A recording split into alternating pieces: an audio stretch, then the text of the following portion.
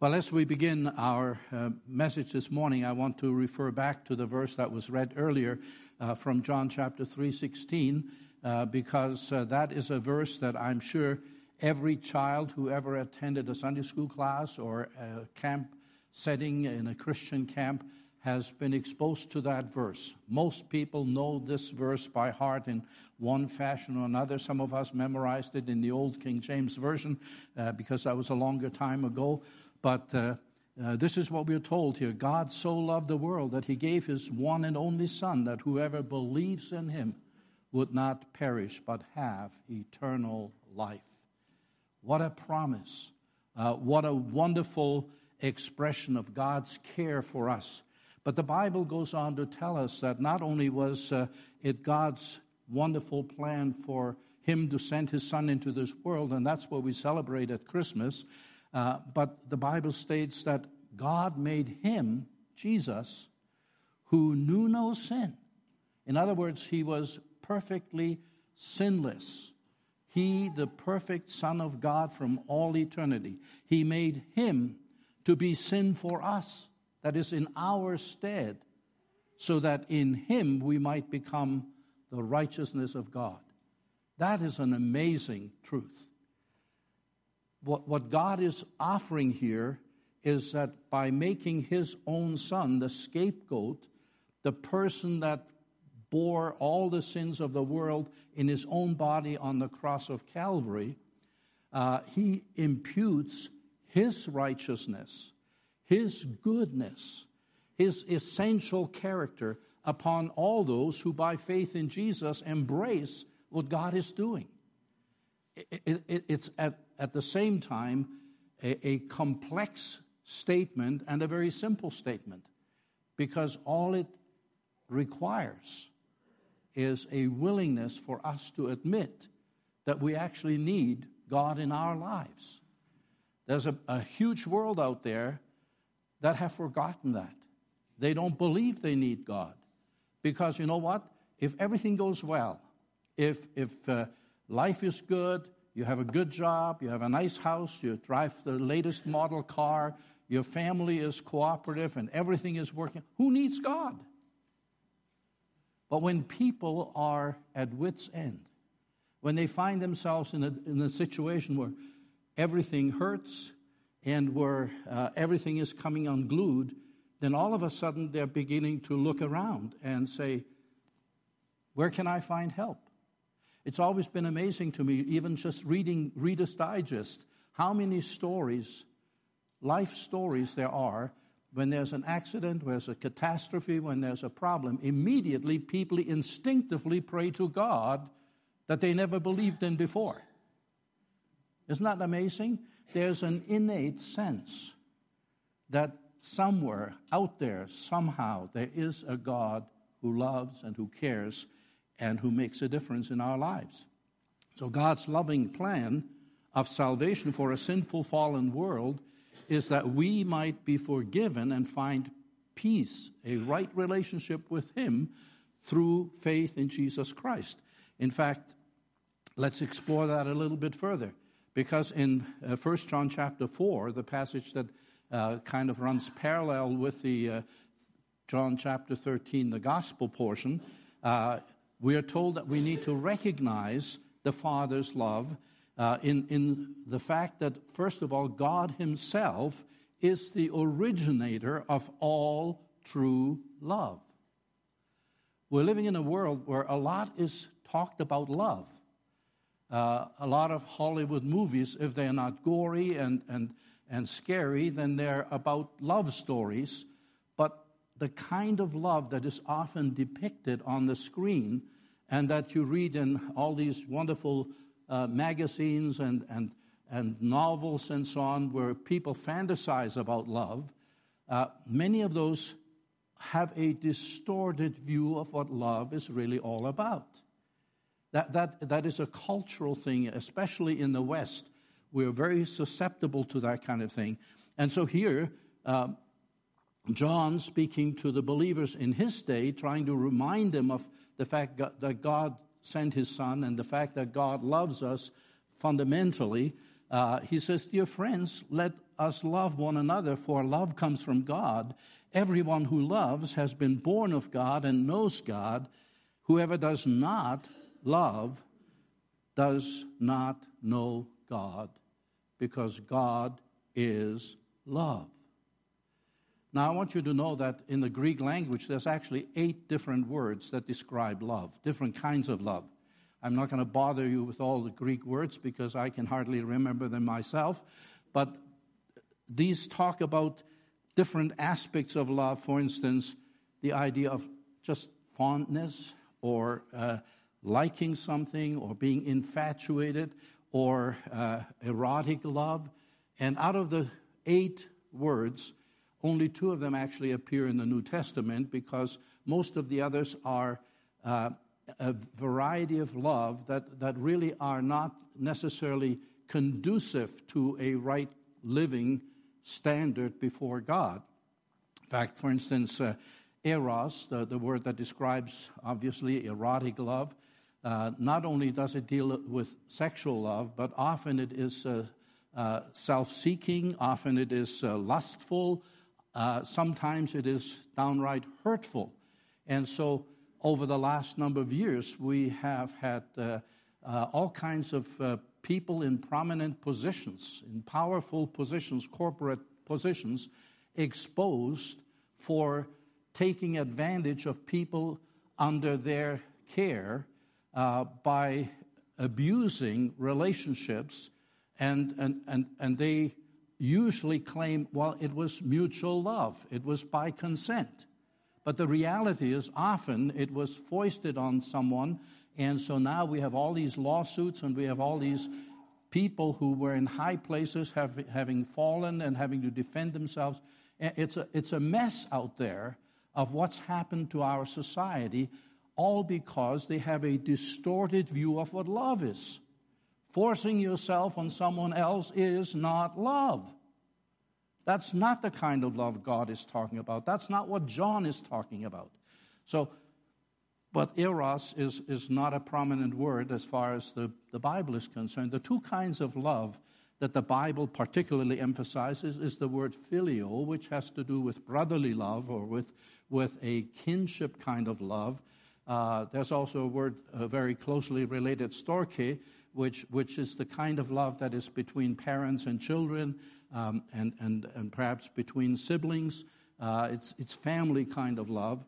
But phileo is one that occurs in Scripture quite often, because we are encouraged to love one another, and we are to do that with using the love that God implants in our hearts, so that we in turn can be loving people, even if we're not by nature. In fact, one of the things that I've learned is that sometimes there are people, even who are fellow believers, can even be people in your own family. You don't necessarily like them, because they may rub you the wrong way, they may do things that you don't enjoy, or they may have a totally different perspective. But Scripture still tells us we need to love them. Love one another, he says, for love comes from God. And it's our obligation to reflect that love back to one another, because God, in his main character, is love. But along with that, he is also justice, he's also righteousness, he's also fairness. There's a lot of other things that God is in his character, but a prominent character is love. If it were not so, you and I would have no right to exist. It's just that simple. So, the other word, of course, is the word agape.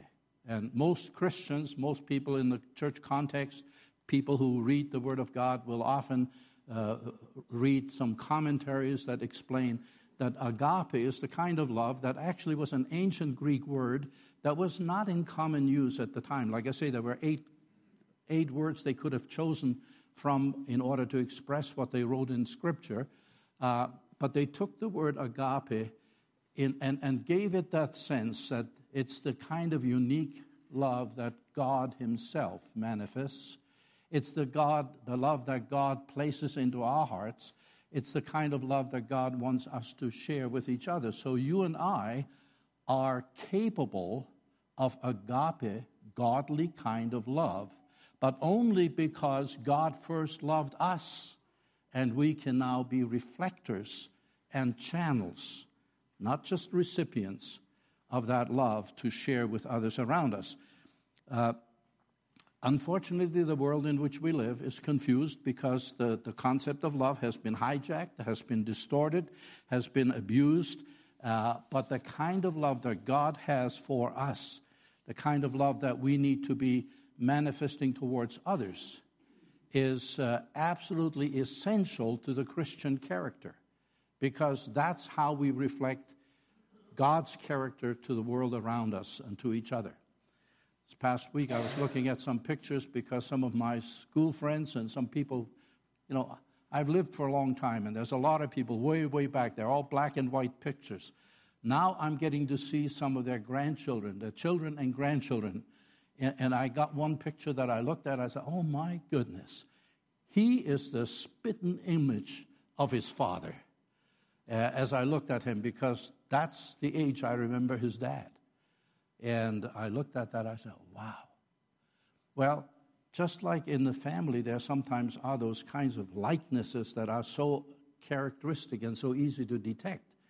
Everybody that has ever met us should have a sense. This must be a believer. This must be a child of God, because they exhibit godly kind of character.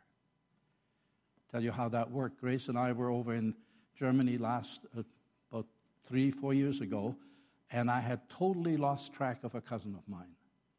Hadn't seen her in many, many years, and when I discovered where she lived, we drove out of our way to go and visit her, and I phoned her and I told her we were coming. Now, she wasn't so sure she wanted to meet me, because she had heard that I was a pastor, and she is not a church-going person. In fact, she's very upset about the church because as a child she was abused, and she has a lot of issues. So in order to make sure that she was safe with Grace and I don't know what she thought I was going to do to her, but she invited her daughter and her granddaughter. And this was the first time in my life ever that I met the daughter, Monica. And as soon as I met Monica, I had this sense, she must be a believer. She must know the Lord. Just the way she talked, the way she interacted, the way she responded, I said, wow. But I wasn't sure. And it was not a good time to ask the question, because I knew her mom would be very upset if I even asked that question. So later on, I got some Facebook messages from my cousin's daughter. And she posted things in German, which very clearly indicated to me, if she is not a true believer, she is at least open towards truth. And so I've nurtured that and corresponded with her a few times.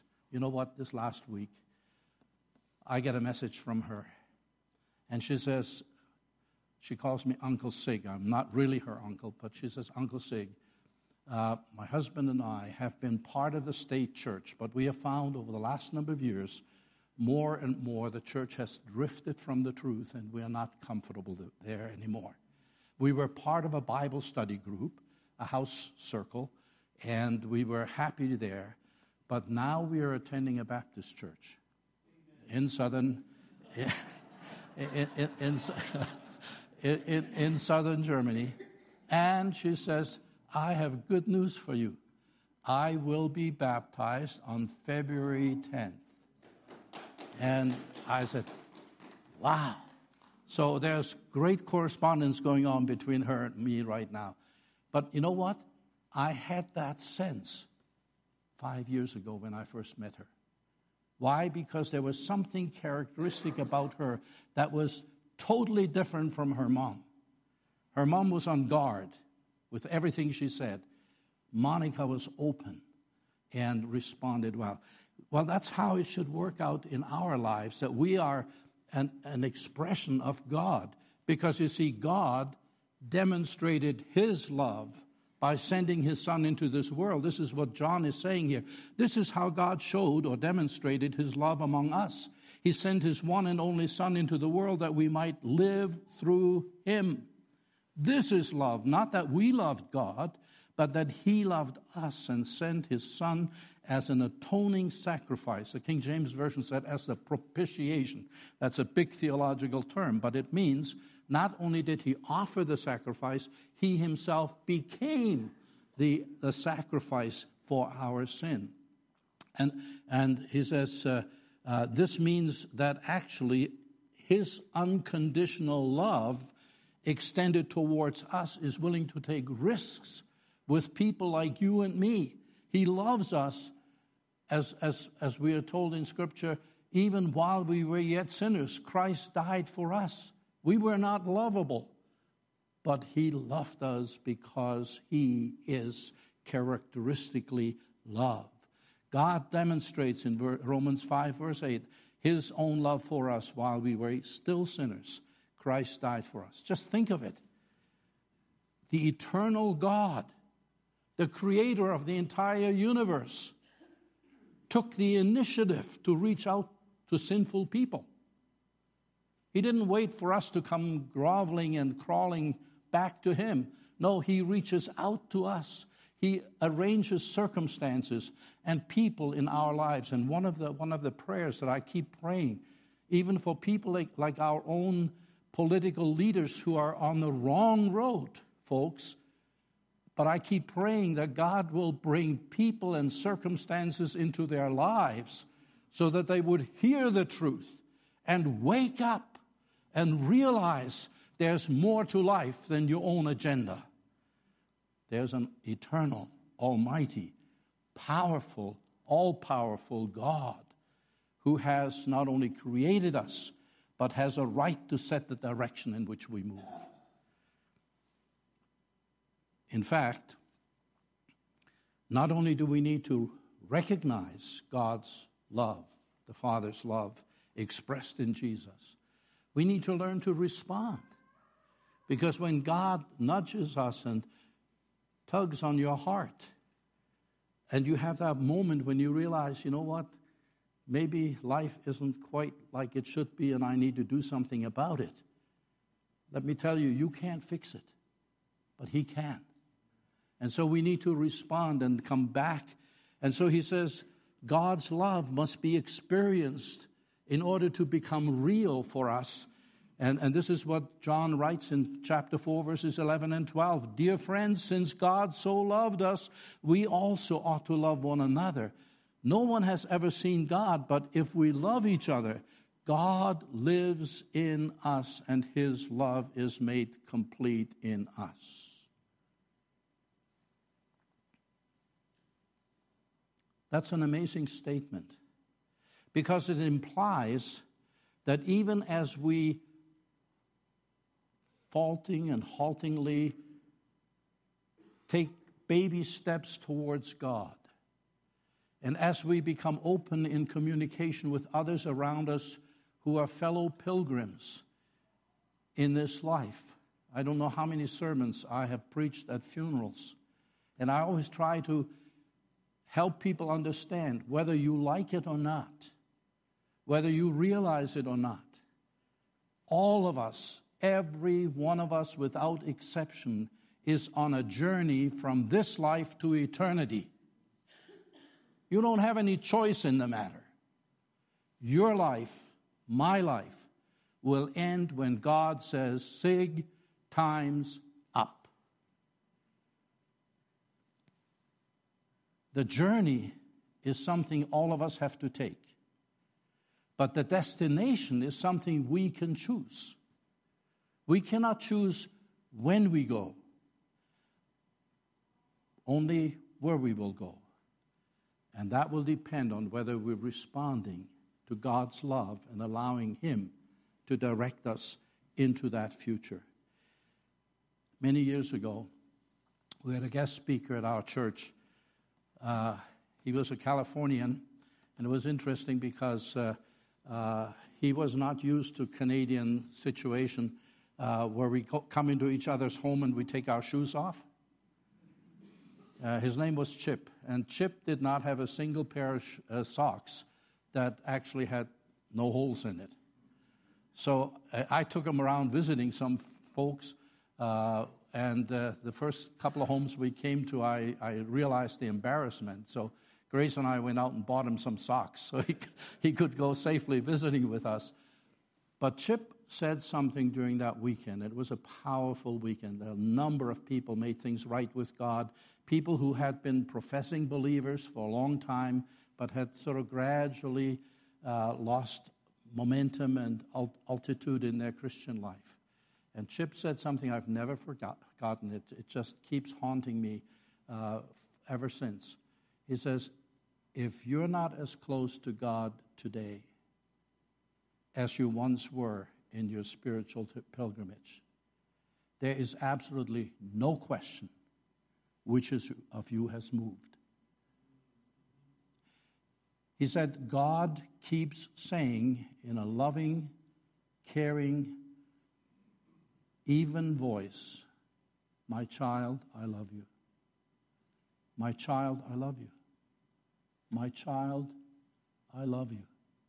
But the further you move away from that, the less you can hear it until finally you don't remember God loves you. That's the concern, folks. When we come to Christmas, it's more than trees and tinsels and lights and all of that. That's beautiful, but that's not what it's about. It's God's love expressed in the person of His Son, and it was a costly love. It was an amazing love that God exhibited, only to help us understand that you and I need to somehow learn to respond back to God with that love. And God's love, we don't have to do that in our own strength. God's love is affirmed by the Holy Spirit that indwells us from the moment of the new birth. This is what He says. We know that we live in Him and He in us because He has given us of His Spirit, and we have seen and testify that the Father has sent His Son to be the Savior of the world. You see, John was an eyewitness.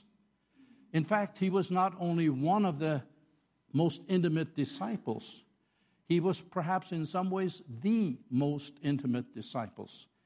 We understand that at just hours before the cross, when Jesus instituted the communion service, which we now celebrate in perpetual memorial ever since, it was John who was leaning on Jesus' breast.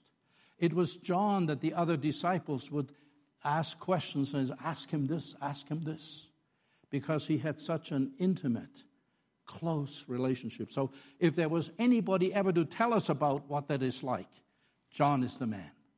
John is the man. He knew that intimate relationship. And he says we know it because the Holy Spirit, God's Holy Spirit, testifies to our spirit that we are the sons of God, that we have family belonging with the divinity. That's what he's talking about here. And he says we know Him, and we know that we live in Him because of that. So Jesus Himself promised His disciples that when He was going to go back to the Father, where He now is at the right hand, seated at the right hand of the Father in glory, He would send us another comforter, a paraclete, the Parakletos, the Holy Spirit, who is the inner witness to the truth of our salvation. This is why I'm always amazed when I find fellow believers who struggle with the idea that, yeah, I've accepted Jesus, yes, I've been baptized, yes, I've joined the church, but how can you absolutely know for sure you're saved? How do I know that someday when I'm in great pain and in an accident, in an unguarded moment, I may say something or do something or act in a way that displeases God, and then I've lost my eternal salvation? I said, well, if that's the case, then you never had it. Because the reality is He promised us eternal life. And that is not only qualitative life, but quantitative. It never ends. And so that doesn't mean you can live like the devil and expect to be saved. That's a different sermon. But the reality is you are in Jesus' hands, and the Holy Spirit safeguards the investment God has made in your life by sending his Son out of his marvelous, amazing love that he's poured out on our behalf. So recognizing God's love comes with an obligation. And the obligation is, to the best of our ability, God, the Holy Spirit, helping us, we need to become more loving than we normally would be. Sometimes, we can get into an argument with someone and we can be so dead right that we're dead wrong. If we, in the process, lose the relationship to our brother, we may be better back up a few steps and look at that issue again, and then both pray for God's wisdom and grace to help us forward. So we need to recognize, we need to respond to the Father's love. Ultimately, we can rely on the Father's love because God's love has to be appropriated, that is personalized, in order for us to realize how powerful it is. And we do that by accepting Jesus Christ. This is verses 15 to 16. He says, if anyone acknowledges that Jesus is the Son of God, and that's what it's all about. He is the Son of God. God lives in him and he in God. And so we know, that's a strong word. We don't just guess, we don't just hope. We know and rely on the love God has for us. Have you recognized the Father's love in your life? The telltale signs that he is pursuing you, taking the initiative in your life? Have you come to the point of responding in a positive way to the love that is extended? Someone told me this morning after I had preached the first message out there, he says, you talked about Chip telling you about, being removed from God.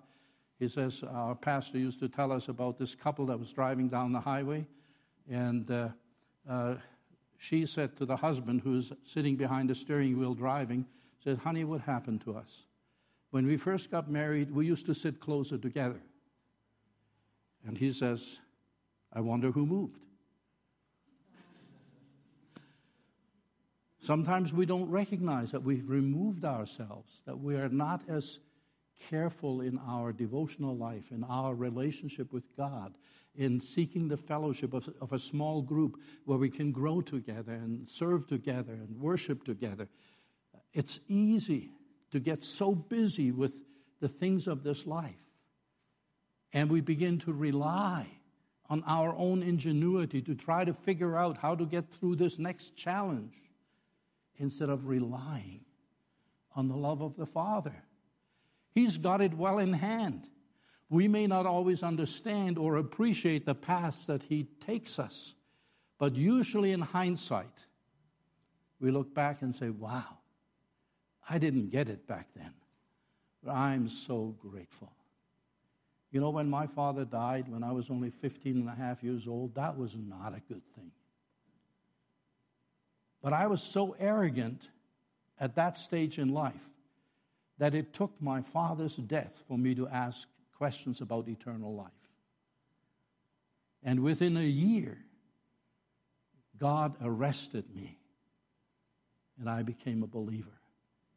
I will be forever grateful, not that my father died, but that God took a circumstance that turned my life literally upside down and took that to draw me towards the only source of hope and joy and peace and love that there is in this world. So when you're going through a rough time, don't curse the darkness. Seek the light. Seek the light. And he is the light of the world. Several times in this letter, the Apostle John states that the world cannot know God simply because they have chosen to reject the truth in Christ. And Jesus himself told his disciples, no one, absolutely no one, can come to the Father except through me. That's in John chapter 14, verse 6. But here's the really, really good news about the amazing love of God. The fact that if you and when you accept Jesus Christ as your personal Lord and Savior, you have access to all of God. Not just to Jesus, but to all of God. Because the moment you accept Jesus into your life, the moment you say yes to God's plan of salvation, God, Father, Son, and Holy Spirit take up residence, their permanent residence in your heart. And so he is right there with you. Believers do not only know God's love, they can fully rely on that love. That's what he was saying. And so you can ask yourself the question when there's an issue. Does God know? Yes. Does he care? Yes. So then why am I worried about it? Why do I not simply trust him for the outcome of the circumstances? And there's another little nugget here that he includes with this in chapters, in verses 16 to 17. And that is, not only is God love, but whoever lives in love lives in God and God in him. In this way, love is made complete among us, so that we will have confidence on the day of judgment. Because in this world, we are like him. There's the family likeness that manifests itself when we have a right relationship with God through faith in Jesus. But it's an amazing truth that in some way God's love is perfected. It's perfect in itself, but it is also perfected in us and through us and among us as we are responsive by faith, following the guidelines of his word, allowing the Holy Spirit to direct us in our lives. So the big question always at the end of a sermon is, so what? We already know that God's perfect love brings confidence and eliminates our greatest fears. Verses 18 to 19 tell us that there is no fear in love because perfect love drives out fear, because fear has to do with punishment or judgment. The man who fears is not made perfect in love. So if you're still scared of the judgment to come, then there are some things that aren't quite right. And you need to make things right with God and with your fellow believers, if that is the case. And he says, we love him because he first loved us. He took the initiative. We also know that there are some practical implications. We've already mentioned that to God's love, and that is the fact that whoever claims to love God yet hates his brother or sister is a liar. For whoever does not love the brother or sister whom they have seen cannot love God whom they have not seen. You cannot love someone that you don't actually know. This is one of the big lies of the Facebook age. I know young people who have hundreds of friends, and they may not have a single real friend because they don't even know the people that they're communicating with. That's an aberration.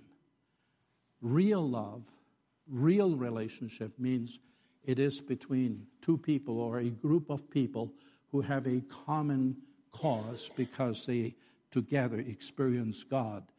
And so he says, and he has given us this command. Anyone who loves God must also love their brother and sister. So if there's anything that's between you and a fellow believer, make it right.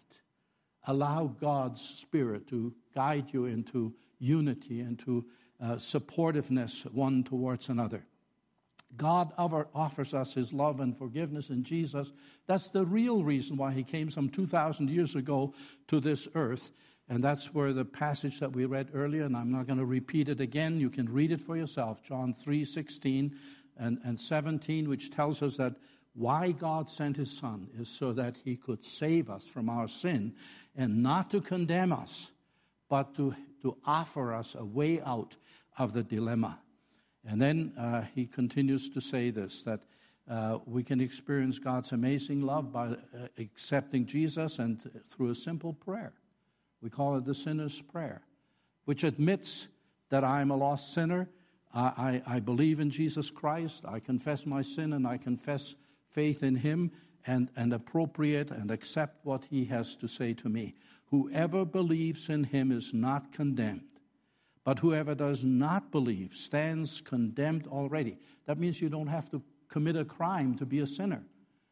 Just not responding to God, just not relying on his grace is sufficient to condemn you for all eternity, because they have not believed in the name of the Son, the only Son of God.